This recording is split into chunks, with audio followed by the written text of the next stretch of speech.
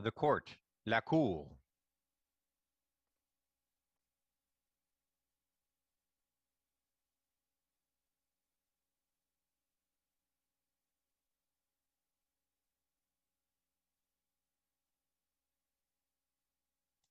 There we go. Okay, good morning, everyone. This is the case of Yasin Mahad Ali versus Her Majesty the Queen. Mr. Haladi for the appellant, Ms. Dion for the respondent. Yes, please, Mr. Haladi, go ahead. Thank you. It is a pleasure to appear before this honorable court. I'm grateful for the court's attention and for the unique opportunity to see this matter through to completion. I was the trial counsel for Mr. Ali and am responsible for all the steps taken during his trial. This matter has now been examined and evaluated for years and by greater legal minds than myself, and the transcripts have been parsed, scrutinized, analyzed, and dissected. For that, I am very thankful, because this is an issue where we have to get it right. This case, as the court obviously understands, is about strip searches. And strip searches are, as described at paragraph 89 of R.N. Golden, one of the most extreme exercises of police power. I suspect that it is only the tendency in law to refrain from use of absolutes in our language that strip searches were not labeled as the most extreme exercise of police power. Golden continues at paragraph 90 saying, strip searches are thus inherently humiliating and degrading for detainees regardless of the manner in which they are carried out, and for this reason, they cannot be carried out simply as a matter of routine policy. The adjectives used by individuals to describe their experiences of being strip searched give some sense of how a strip search, even one that is carried out in a reasonable manner, can affect detainees. Humiliating, degrading, demeaning, upsetting, and devastating. Some commenters have gone so as far as to describe strip searches as visual rape. Women and minorities in particular may have a real fear of strip searches and may experience such a search as equivalent to a sexual assault. The psychological effect of strip searches may also be particularly traumatic for individuals who have previously been subject to abuse. Routine strip searches may also be distasteful and difficult for police officers conducting them. A strip search is, in some cases, a state-sanctioned warrantless search that is the equivalent to a sexual assault. This is what must be justified. Today, the court is being asked to decide what matters during a strip search trial. The respondent's submissions are all that matters for justifying a strip search is an officer to testify that subjectively they believe that drugs were hidden in an accused person's body and that the police must,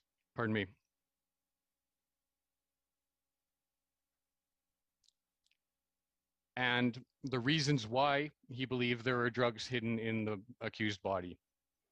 Anything and everything else is irrelevant.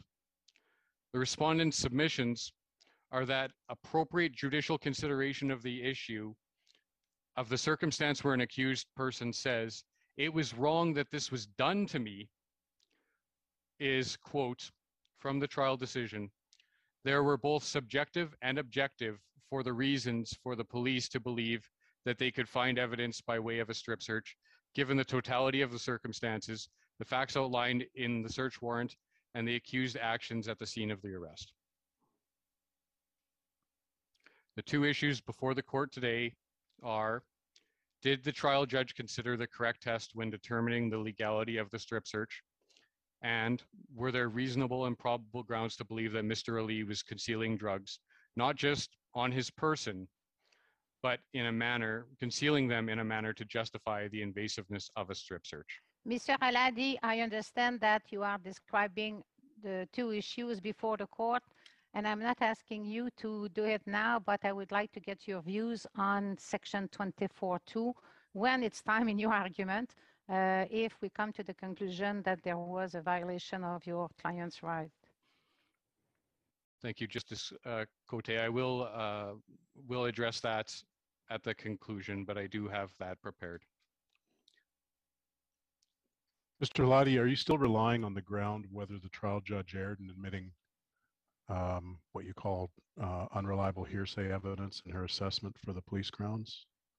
Thank you, Justice Brown.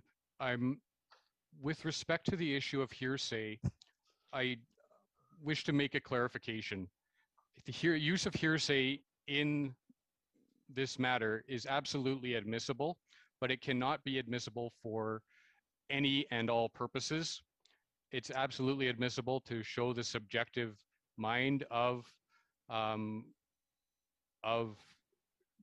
Constable DeRoque, but given the circumstances of this trial, it should have been limited and it should also have been addressed with respect to its reliability, and particularly given the objection made, which I submit was a properly made objection, clarification should have been given to the council in terms of what the scope of Constable DeRoque's evidence could be with respect to hearsay and how it could be used. Do you accept that reliability is not a question of law? I do. Okay, then how is this issue properly before the court? Excuse me, just before you answer that, I apologize, but I neglected to say that there is a sealing order in this matter pursuant to section 487.3 of the criminal code. I apologize for interrupting, but I thought I better get that out there. So how is that issue properly before the court if it's not a question of law? Well, how that evidence was interpreted is relevant, because this is a situation where subjectively it definitely matters, and it is relevant to showing that the police had subjective, reasonable and probable grounds to justify the strip search. However, my submissions is that it is not admissible in terms of the objective evidence, or at least was misproperly used and characterized. But the question you're putting before us is whether there was sufficiently reliable evidence in the circumstances to justify the strip search, right? Whether Constable Odorsky's observation created reasonable and probable grounds, but that reliability question, as you say, is not a question of law. I'm still not quite understanding how it's properly before us. One moment.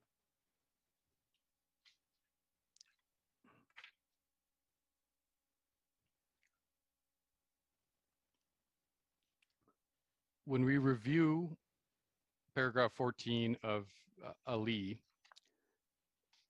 The Court of Appeal decision? At the Court of Appeal decision, pardon me. Yeah. They state the issue on the voir dire was whether the police had reasonable and probable grounds justifying the strip search. This requires that the police officers subjectively believe that they had such grounds and that there was an objective basis for that belief.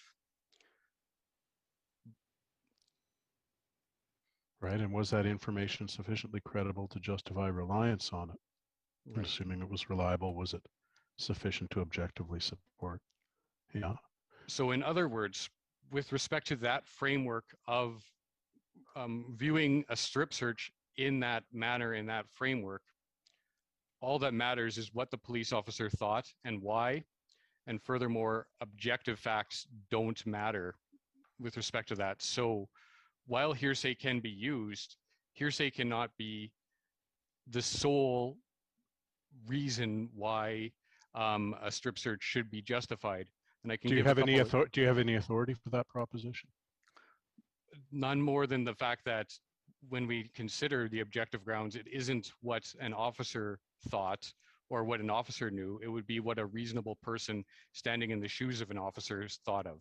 So that does allow for. I think what you're getting at, if I understand you correctly, is that information that the police receive that they choose to act on, for example, in requesting a strip search must in its own way be reliable. For example, if you have an informant who has proved unreliable in the past and really has not come up with anything that has proven out, to suggest that you were relying on credible and reliable evidence in those circumstances, which in order to do a strip search, obviously the case law says, no, you can't do that.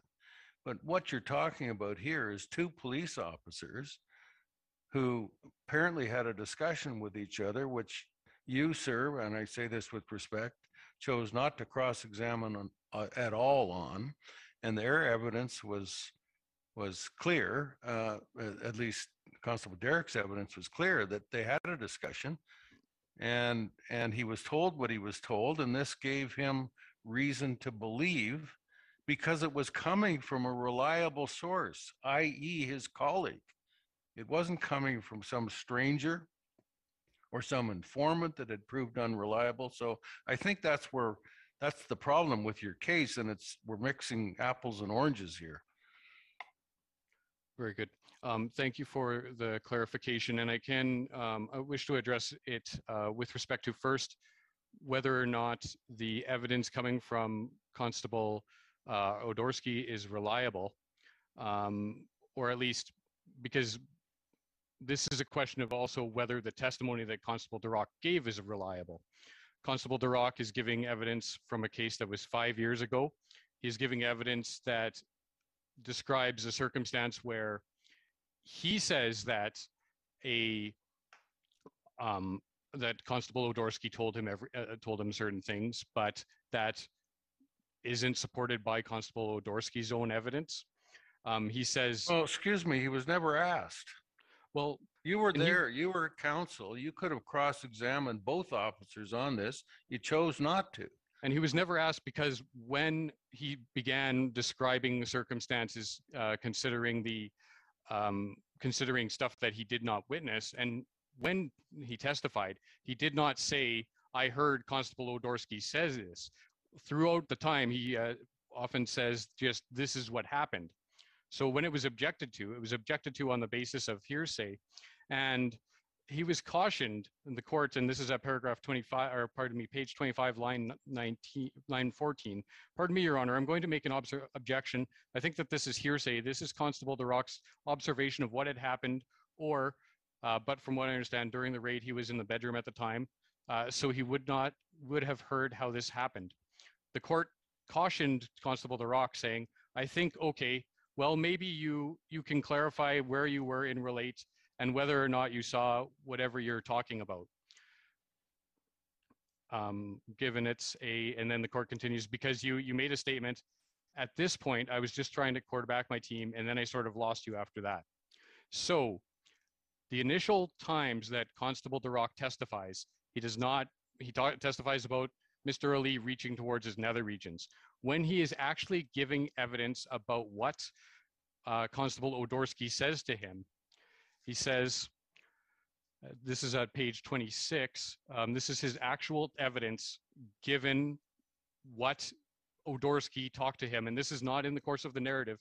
This is him saying, "This is what we talked about."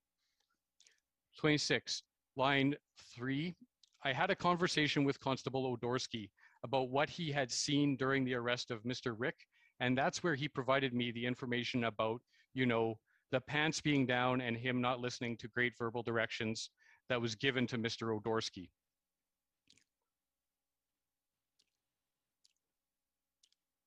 At some point, you'll point to where Justice Veldhuis, in her dissent,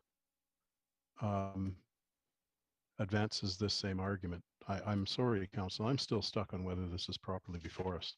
And Justice Veldhuis's dissent was really focused on whether the strip search, the analysis performed by the trial judge was the search incidental to arrest analysis.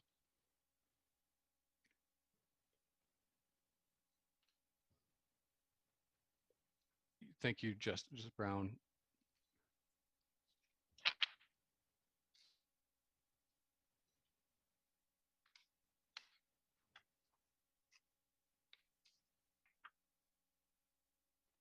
I mean, I don't spend the rest of your time looking for it. Yes. I don't think you'll find it. But I just want to signal to you, I just see this getting you nowhere because I don't think it's an argument that you're placed to advance here. Then I will. If You have paragraph 54 and 56 of the dissenting reasons pertaining to the reliability. that was what I was looking for, thank you, Justice Cote. You're welcome. And we do see again, while there is evidence at paragraph 59 of Justice Valdewies's dissent, while there is evidence that that Officer Duroc subjectively believed that the appellant had secreted drugs on his body, there was no objective evidence to establish reasonable and probable grounds that drugs could be found there.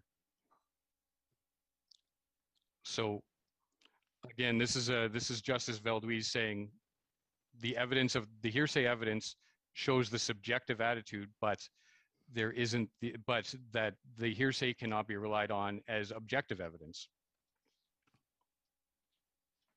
When you go to Golden itself, paragraph 111, I'm not even sure that Justice Valdewies has set out the proper test to meet the reasonable ground standard, because if you look at the first line in paragraph 111 of Golden, having so concluded, we should note, however, that there was some evidence suggesting the possibility of concealment of narcotics.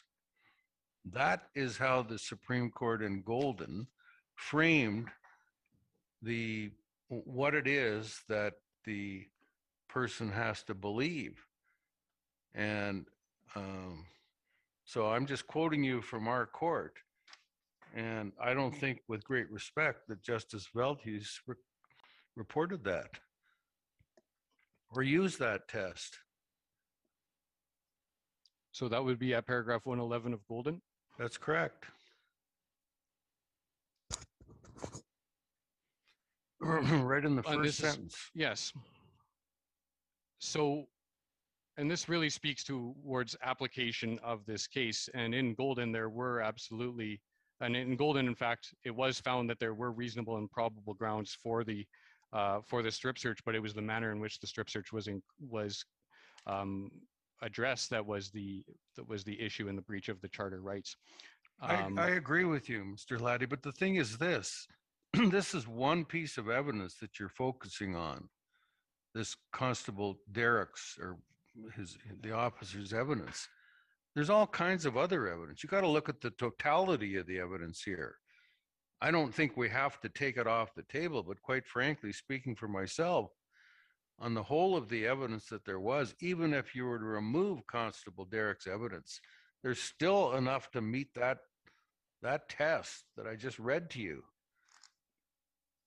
And with respect, Justice Moldaver, that's where I disagree. This is a situation where we have a very, very straightforward situation. It's almost unique in the sense that if that is the case, that I agree that the rest of the evidence should be able to, if the rest of the evidence, apart from the testimony of Constable Duroc, justifies the strip search, then that wouldn't be an argument. But what we have is we have an officer who describes watching Mr. Ali from the moment that he went into the apartment to when he was arrested and left. And there is evidence that he never took his eyes off him. And he describes the entire occasion. He doesn't describe any evidence that would be anything that would be significant in terms of him hiding drugs inside his body, or really anything that would indicate any sort of concealment or hiding of circumstances or hiding drugs.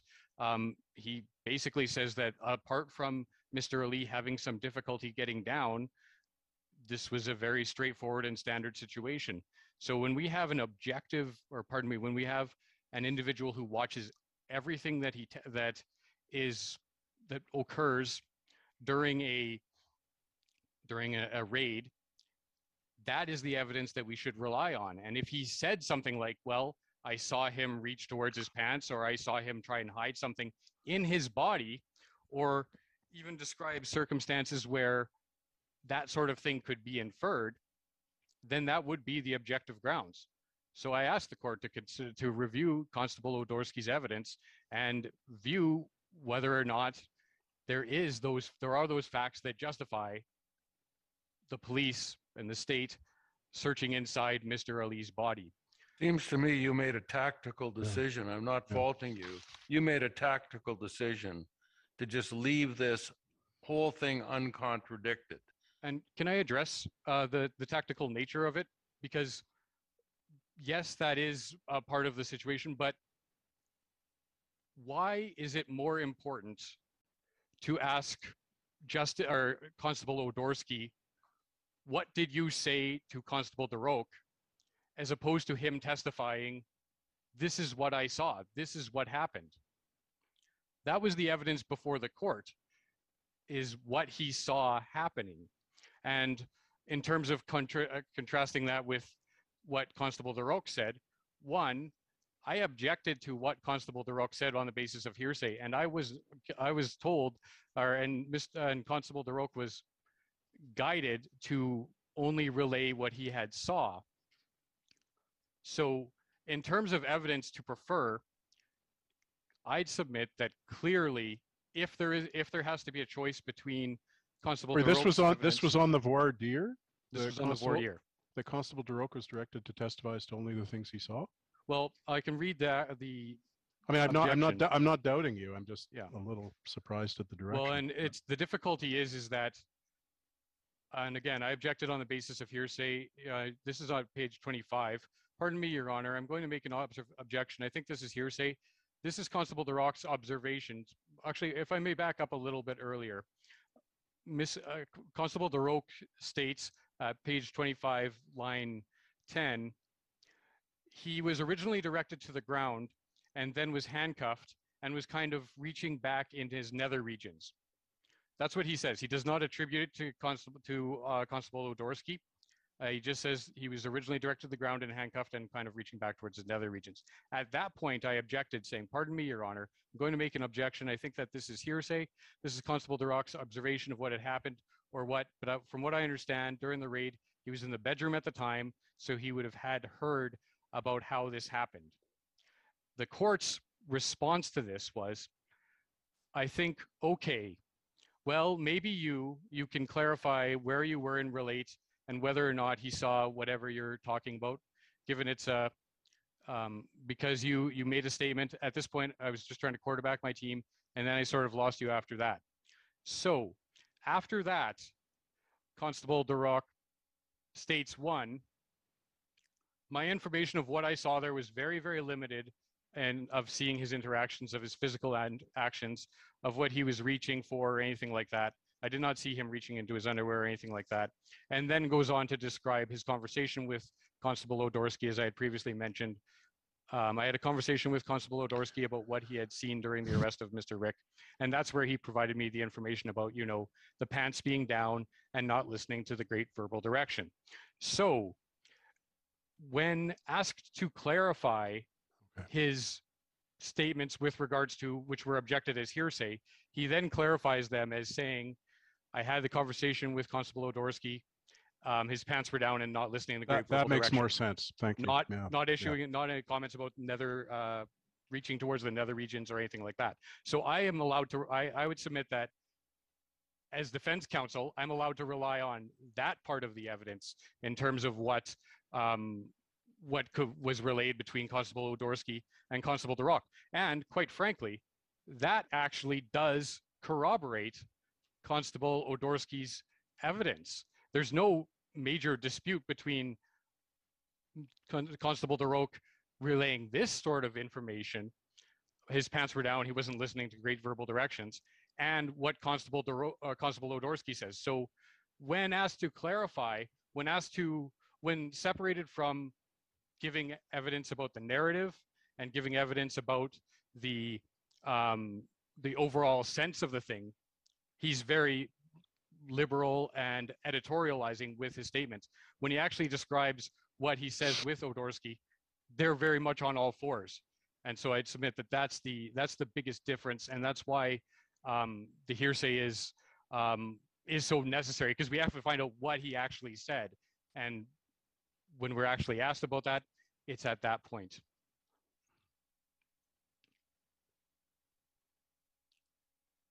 And I haven't addressed the first issue at all, and I'm running a little bit low on time.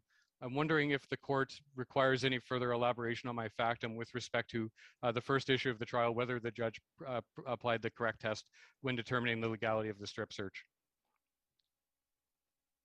I do have one point that I wish to say at the most, and that is when the statement given by the trial judge, there were both subjective and objective for the reasons for the police to believe that they could find evidence by way of strip search, given the totality of the circumstances, the facts outlined in the search warrant, and the accused actions at the scene of the arrest. I'd submit this is cherry picking one statement out of the entirety of the decision. When we look at the decision as a whole, and in particular, read in the context of the jurisprudence that she is citing, it's very clear that she is not citing Golden, but rather is citing Caslake. And she says, to be clear, stated Justice Leroux Debay, this is not a standard of reasonable and probable grounds. So Mr. Ali, she's talking about throughout the issue, talking about search incidental to arrest.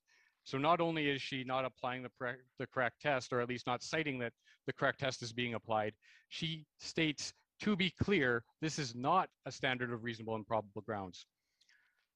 Mr. Ali went before the court asking for justice, saying that he was searched without reasonable and probable grounds. And the trial judge replied, actually, you were searched incidental to arrest. I am mindful of this court's decision in RNGF, which was released subsequent to my factum. I do note at paragraph 69, this court states that appellate courts must not finally parse the trial judge's decision, the trial judge's reasons in search of error. I submit to the court that the reverse is also true, that appellate courts must not finally parse the judge's reasons in search of redemption of the decision or of the argument. I also wish to address, because I do think that this is an issue that has been brought up at the appeal and at the essentially before the court, which is respect to the other arguments that is found. Now, there is evidence that Mr. Ali was a drug dealer, but that is not what was asked before the court today. What was asked was whether or not just Mr. Ali had drugs on his person, and not even on his person, but actually in his body that would necessitate a strip search. And Justice Veldhuis does a very good job of describing the nature of the evidence. But on that topic, one other point is the Court of Appeal at page, I believe, 14, described Mr. Ali's case as following. The absence of any direct evidence of him concealing drugs in his person does not preclude the police reasonably inferring that when confronted with the unexpected execution of a search warrant, the appellant would hide his drugs anywhere he could. That means that if you think he's a drug dealer, even the absence of drugs is the presence of drugs. Well, they also had confidential source information that he would be in possession of a sizable amount They did. of crack cocaine, and that he kept drugs on his person. But on his person is never defined by Constable DeRoque or by the Was he cross-examined on it? Well, he wasn't, but this is on the Crown to prove that there is reasons for that. And if they're trying to say he had drugs in him, then that's something that's significant. But also on his person is used a couple of times by Constable DeRoque when he's actually describing his circumstances of the raid. He describes that all the people in that would have had drugs, all the people in that apartment would have had drugs on their person. And also the sources do not say, they say that he's carrying drugs on him in his pocket. If it's in his pocket, that's evidence that it isn't inside his body. I only have 36 seconds left. I can address the section 24.2 argument, but basically I would suggest that this has been dealt with by Justice Valdez. This is a strip search. It's the most intimate search that can be dealt with. Mr. Ali has already served his time, and this is a situation where Constable Duroc went in there saying everyone is strip searched. This is not simply a mistake in terms of interpreting whether or not there were reasonable grounds. He was going in there looking to strip search everyone, and that is another reason why these matters, the evidence should be excluded to prevent further abuses such as this. Justice Moldaver, would you allow me a question, please? Absolutely. So, Mr. Aladi, on that you said that your client has served his time, so you seem to say that it's not necessary to do a section 24.2 analysis. But there are other orders in this case, like the firearms prohibition and the DNA order. So why are you saying that it is a hypothetical exercise to do that analysis if we come to the conclusion that there was a breach? Well, and thank you for the question, Justice Cote. With respect to the ancillary orders, what we are considered is, again, strip searches that disproportionately affect minorities. This is, Mr. Ali was a Black person. He was the only Black person in the room. This is something where everyone was told that they could be strip searched in there. Everyone was told that, or the police were told that everyone was arrestable for the purposes, or for possession for the purposes of trafficking. But only Mr. Ali was arrested. Only Mr. Ali was searched. This is not just a routine or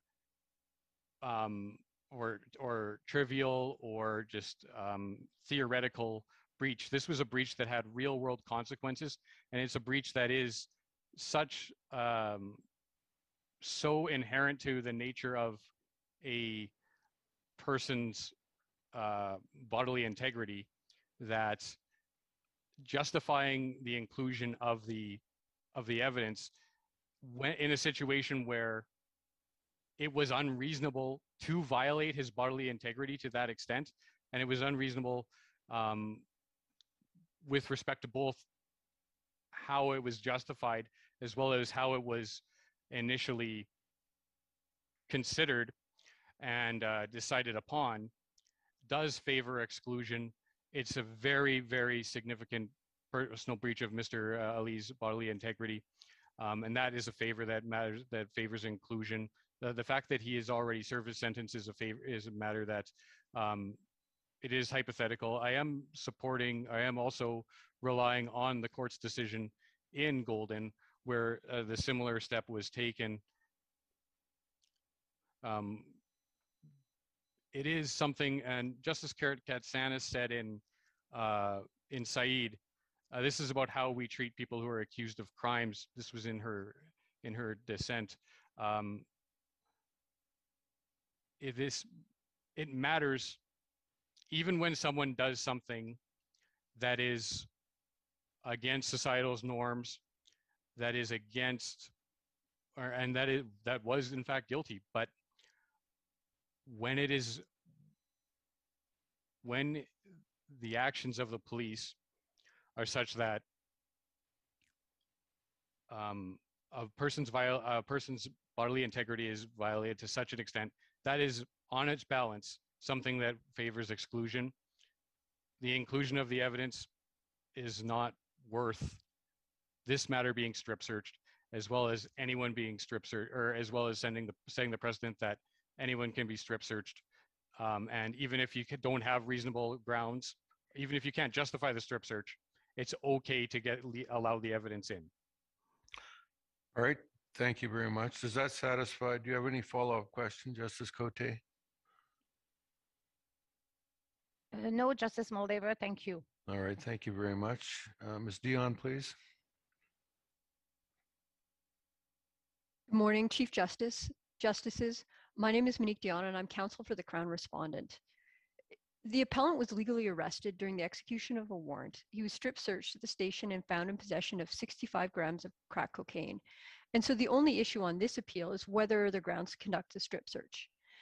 And put plainly, the appeal is about whether Constable Derrick had reasonable grounds to believe that the appellant had concealed drugs on his person. And if you find that he did not, whether that evidence should be excluded pursuant to Section 24(2) of the Charter. The strip search in this case was supported by a large constellation of objectively discernible factors, not just the information from Constable Adorsky. Before we get there, are you still, Ms. Dion, are you still sticking with your pleading that the trial judge applied the proper test here? We take the position, as did the Alberta Court of Appeal, that she did apply the proper test, although it was poorly articulated. Well, why don't we deal with that first? I mean, it seems before we go applying the test, we should know whether she applied the correct test.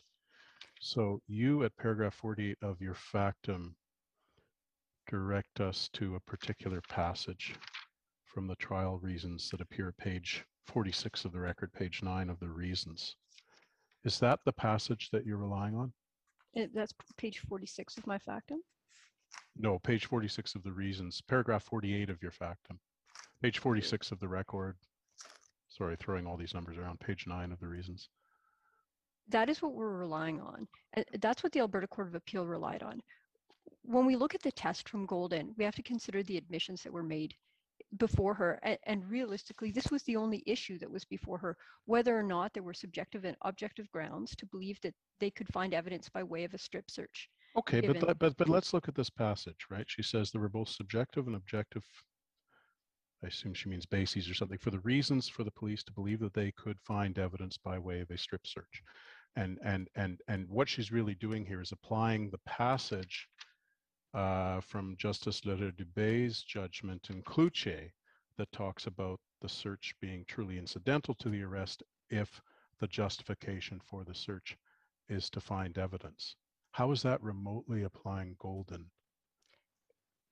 Especially when you consider that in Golden, the court specifically rejects the test in Cloutier as applying to strip searches.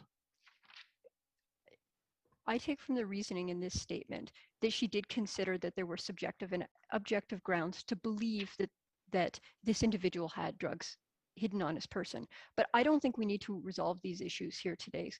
Even if we were to, I don't think so, sir. Even if we were to assume that the trial judge applied the wrong test or failed to provide legally sufficient reasons related to the test, this doesn't mean that her conclusion was not the correct one. And I think consistent with approaches have been taken by other courts of appeal, even if the trial judge applied the wrong standard, this court is entitled to consider the record and decide whether there was a basis to justify the strip search in this case. And so notwithstanding her poor articulation or her failure to apply the test, there So are... you concede that she may have failed to apply the correct test? I would concede that her articulation of the test makes it difficult, especially following the quote from Cloutier and Langlois that is provided. Okay. I take the issue that it doesn't matter, sir, because simply No, there that's are sufficient grounds. I accept that, but or I accept that that's your point. But I think it would be just much cleaner if the Crown would just concede that the trial judge goofed here, and then move on to say, but it really doesn't matter. I take the position that even coming after the Cloutier and Langlois, even if it didn't properly articulate the Golden test, that she does decide the right thing that needed to be decided in the moment. And so that is what I hang my hat on for this issue. But my broader point is that it simply doesn't matter in the face of the facts of this case. Got it. Thank you. Well, at very least, it seems to me that there's a question mark. But in fairness to the trial judge, there were all kinds of things going on in this trial, all kinds of issues that were, red herrings, frankly. And she was trying to address a number of issues. But more importantly, it's clear that she read Golden. She refers to Golden on several occasions. Excuse me. And then when she comes to saying what the test is on the evidence, she actually gets it right from Golden. So, I mean, it's ambiguous and maybe more in line with your friend's position that she didn't apply the right test. But speaking for myself, I'm not prepared at this moment to say that she necessarily got it wrong when she uses the precise words from Golden to say why she's satisfied. And, Anyways, and that's my same point, Mr. Justice Moldaver, is that she does echo those words, even coming after Cloutier and Langlois as they do. And so even if she makes this finding as part of the course of her greater analysis, she does make the finding that is required by the test in Golden. I guess you're And- also relying on the submissions of counsel, which clearly stated the applicable test. So the poor articulation in the reasons, if it is that, has to be read in light of the submissions of counsel. Yes, Mr. Justice Jamal, and that's what this court said in Regina and REM, that judges are presumed to know the law, and the sufficiency of reasons has to be read in the context of the evidence and the arguments at trial. Certainly the Golden... If this trial judge knew the law, she wouldn't have cited Cloutier, because Cloutier is specifically excluded by Golden here. I mean, that we cannot say that of this trial judge's reasons. I think that that's a bit of a red herring. I think that the Cloutier analysis was part of the analysis on the 10B. One of the difficulties, I think, with the reasoning is that the legal test to uphold the He's not talking about 10B here. I think what she's talking about is whether or not the strip search was incidental to the initial search, and whether or not it needed to happen before or after the access to counsel. I agree. I thought there was a 10B issue raised. Yeah, but Because not the position was being taken that this was not a search incident to arrest. And as a result, in the circumstances, because it was a strip search, 10B should have applied. I mean, there are all kinds of red herrings going on here. But then it it is seems to me. it is the passage at the end of that discussion that is being relied on, Ms. Dion, by the Crown as application of Golden. Even though it culminates, you know, it follows a discussion that is specifically excluded by Golden from application in a strip search case. But anyways, as you point out, it may not matter, right? Because Golden may be satisfied here. But I honestly think it's a bit of a stretch And Mr. to say that the trial judge didn't goof here on the test. And Mr. Justice Brown, what I would say is that even though it follows Cloutier and Langlois, the only thing she had to come to a conclusion on in the analysis of the strip search is whether or not there were subjective and objective reasons to believe that evidence could be found by way of a strip search. Whether or not she did that at the wrong part of her judgment or as part of another analysis. And that's specifically what this paragraph addresses. And that's why, even though it's poorly articulated and it doesn't come after a proper analysis of the Golden test, we would say that notwithstanding how she got there, she got to the place she needed to be and made the analysis she had to make. But my greater point is, as you said, that none of this matters where the court is able to make its own assessment of the grounds, which are adequate in this case.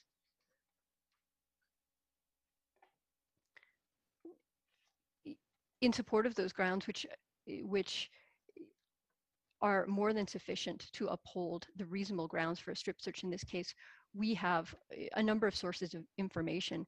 Constable Derrick had source information from two well-known confidential informants. One he'd used 31 times before, and another one he'd used 26 times. They told him that a male matching a rather remarkable description of the appellant would be in possession of a sizable amount of crack cocaine. He indicated that these individuals kept the cocaine in their pockets, and that was consistent with Constable Derrick's own experience, particularly where drug dealers are in the presence of users. And I think there's a common sense component to that as well. Next, we have the circumstances of the police entry, which was explosive and chaotic. And in the words of Derrick, the appellant would have had extremely minimal time to place anything around him or hide things because he was within the line of sight of the officers as soon as they entered. And then we have the circumstances of the appellant when he was initially encountered by police. The appellant was arrested and directed to the ground, but he initially didn't comply. And police observed that by that point, his pants were already pulled partially down. Adding to this, was the usual indicia of drug trafficking. A search of the appellant and his immediate surroundings located a large amount of cash, a scale, and a ringing cell phone, but not the drugs that Constable Derrick had expected to find based on the source information in this case. And then lastly, Constable Derrick had the information he received from Constable Odorsky that the appellant was kind of reaching back in his nether region and the back of his pants, suggesting that something had been hidden. And I would suggest to this court that these factors taken together support Constable Derrick's inference that the accused secreted drugs on his person during the fast and chaotic warrant execution. And certainly while this may not be the only inference, maybe the accused had struggled, as suggested by the appellant because of the state of his pants, the reasonable and probable grounds test does not require that police eliminate all other reasonable inferences. The question is the inference in this case reasonable with an individual reaching towards the back of his pants who's believed to have a large amount of drugs on his person, that he may have concealed something? And we would suggest that it is. The factors together support Derrick's belief that the appellant took the drugs that he normally kept in his pockets and hid it somewhere on his body, thus justifying the strip search in this case. Further, not only is this an available inference, it's the most likely inference. It's the only one that accounts for all the observations that Derrick makes, rather than approaching them piecemeal. I appreciate that my friend and the dissenting justice took issue with the reliability of the evidence that Constable Derrick testified he received from Constable Odorsky, but it's hard to imagine any evidence that could be more credible than a statement from a police officer concerning events he witnessed only moments before. The fact that Constable Odorsky didn't recount this conversation is of no moment. It's clear, based on the decision of the trial judge, that she accepted the testimony of Constable Derrick. And in any event, even if this court were to ultimately reject the uncontroverted evidence about what Derrick said or Odorsky told him, there were still adequate grounds to support the strip search.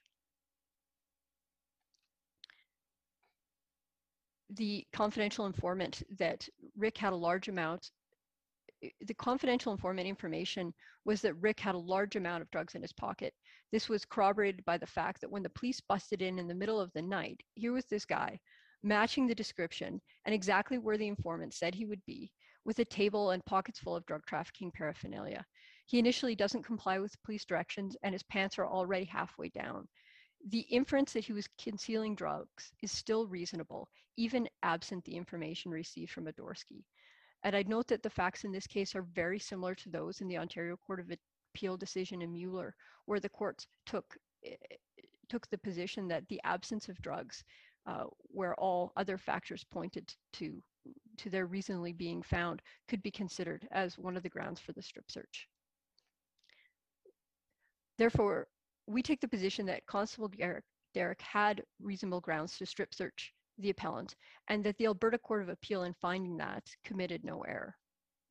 However, if this court were to find that Constable Derrick didn't have grounds to direct a strip search of the appellant, we would urge the court to admit the evidence pursuant to Section 24(2) of the Charter. The breach in this case was a matter of degree. Constable Derrick turned his mind to the correct legal test and subjectively believed the appellant was hiding drugs on his person.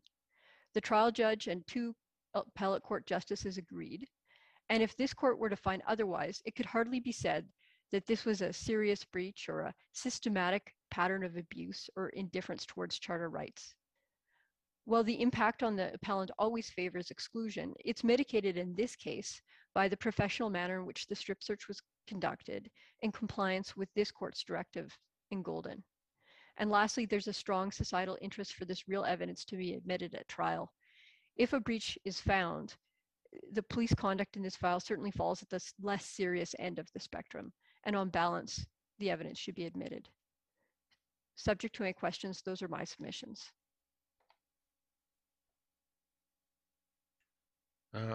Okay, I take it there's no questions. Thank you very much. Any reply?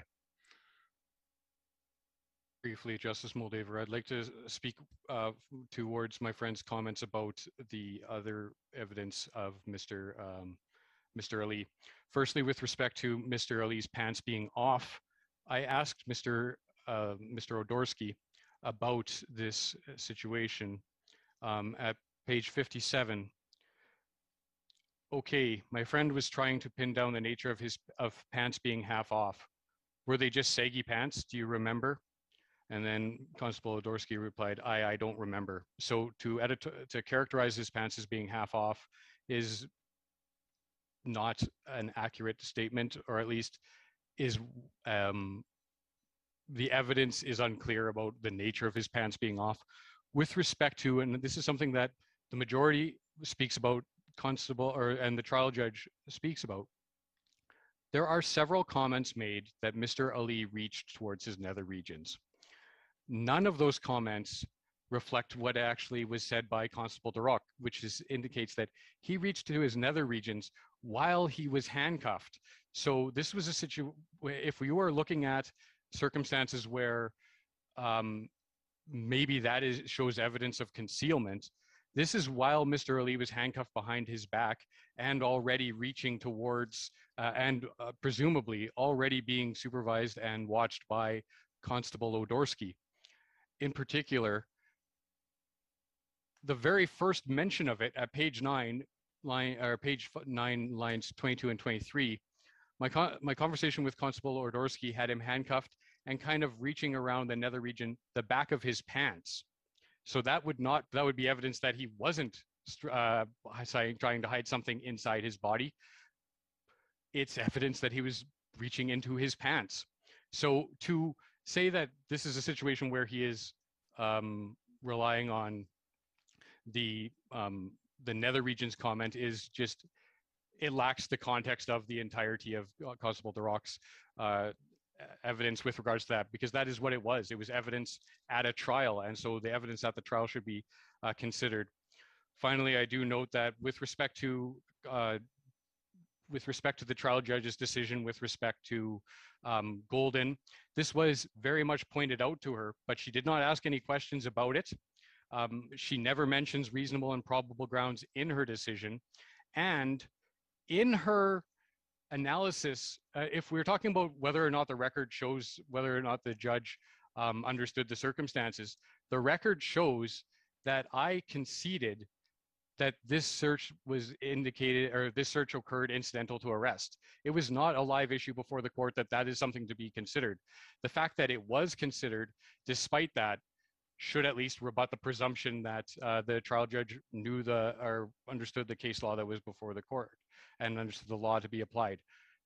Golden was cited, yes, but when Golden is cited, it's only cited in terms of this happened in Golden. These facts happened in Golden. Mr. Golden was strip searched at the scene. That's not what happened in this case. It doesn't address the substantial issues of Golden at all. All right, I think that really you're covering ground that you've already covered. And I must confess, I'm troubled by you. I know we talked about 10B and so on, but you were the one that raised 10B, and that's a very funny issue to raise if you're conceding that it's a search incidental to arrest. So do you have anything more that you'd like to say? We're not re-arguing the case at this point. No, with respect to 10B, it was an issue. It is not an issue before this court, but Mr. Ali was not provided his legal rights at any time. This is just, there are comments about red herrings. They were legitimate issues to be argued before the court. The decision was made, and it is not a decision to be appealed. But the argument for the strip search, the argument for the 10B, and the ITO argument were all valid and should have all received proper consideration. All right, anything further? No. Thank you very much, Mr. Laddie. We're going to retire now, and we would ask counsel to please remain at our disposal. Thank you. The court, la cour. Okay, thank you, counsel. All the members of the court want to thank you both for your very able and thoughtful submissions. We have been able to reach a decision on this case, and I will read the judgment of the majority of the court. Mr. Ali appeals as of right to this court. A majority of the Alberta Court of Appeal affirmed his conviction for possession of cocaine for the purpose of trafficking. They found that the trial judge did not err in determining that the police's strip search of Mr. Ali, incident to his lawful arrest, complied with Section 8 of the Charter in accordance with the principles governing strip searches set out by this court in R.V. Golden 2001 SCC 83. A majority of this court agrees with the conclusion of the majority of the Court of Appeal and would dismiss the appeal. Where a strip search is conducted as an incident to a person's lawful arrest, there must be reasonable and probable grounds justifying the strip search, in addition to reasonable and probable grounds justifying the arrest. See Golden at paragraph 99. These grounds are met for the strip search where there is some evidence suggesting the possibility of concealment of weapons or other evidence related to the reason for the arrest. See Golden at paragraphs 94 and 111. Like the majority of the Court of Appeal, we are satisfied that there were reasonable and probable grounds justifying the strip search. The police had confidential source information that their target was in possession of a large quantity of cocaine and that he kept most of his drugs on his person. Mr. Ali was found next to a table with drugs other than cocaine, and items consistent with drug trafficking included a scale, money, and a ringing cell phone.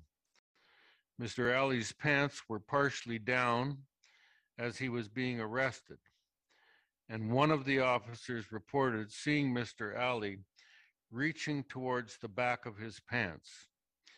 Viewed in its totality, this was clearly some evidence suggesting the possibility that Mr. Ali had concealed drugs, particularly cocaine, in and around the area of his buttocks. We would not give effect to Mr. Ali's argument that a hearsay error arose because the officer who requested the strip search, Constable Derrick, testified that he was told by another officer, Constable Ordorsky, that Mr. Ali was reaching towards the back of his pants, and Constable Ordorsky did not refer to this in his testimony at trial. Mr. Ali now concedes that Constable Derrick's testimony was not inadmissible hearsay because it was not entered for the truth of its contents. The question, he maintains, was whether Constable Derrick could reasonably rely on the information from Constable Ordorsky as a factor in deciding whether he had reasonable and probable grounds to request the strip search.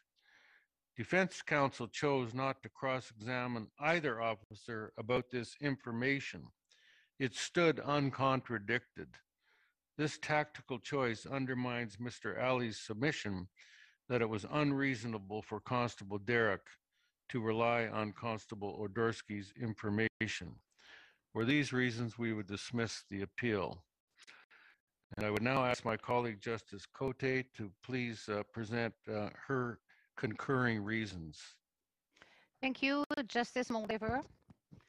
I agree with the majority's disposition of the appeal, but for different reasons.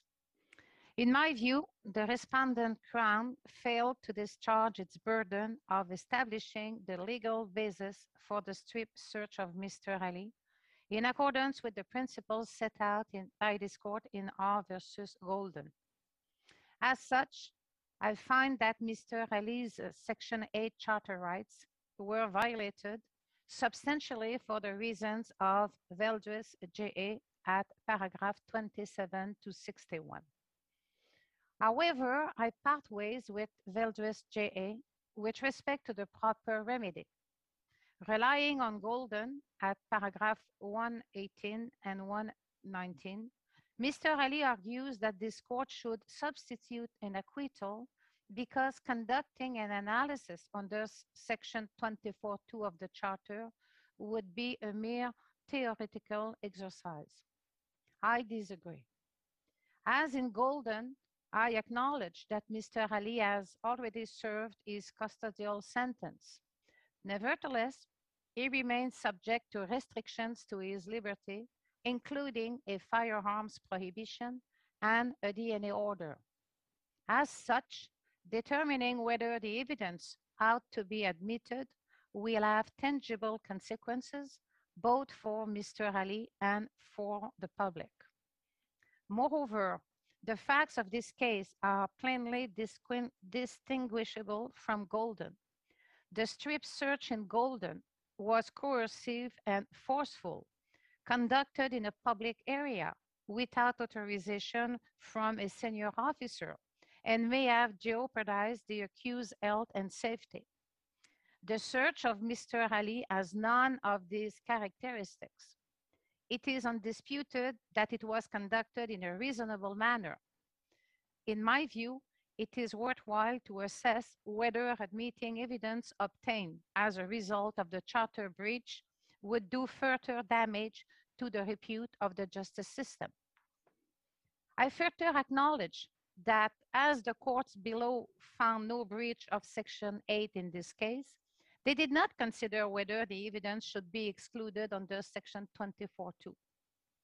However, I accept the Crown's submission that the record before this court is sufficient to determine whether the admission of the evidence would bring the administration of justice into disrepute.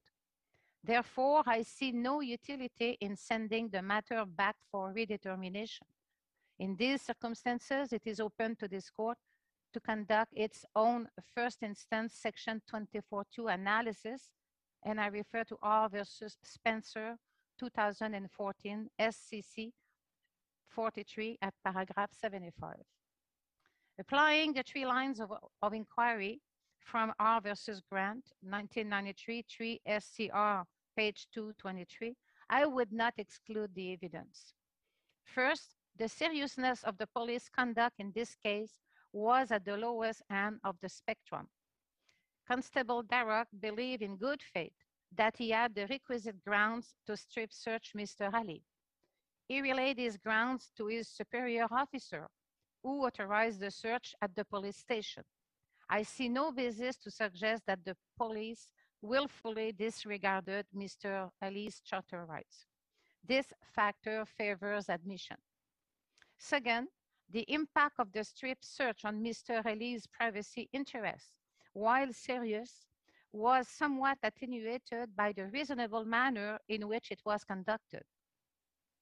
At trial, counsel for Mr. Ali noted the search was, quote, human as possible given the circumstances, end of quote. In my view, this factor tips only moderately in favor of exclusion. The final Grant inquiry strongly favors admission. Mr. Ali was in possession of 65 grams of crack cocaine. The Crown would have no case without this evidence. There is a strong societal interest in adjudicating this case on its merits. On balance, I conclude that excluding the evidence would bring the administration of justice into disrepute.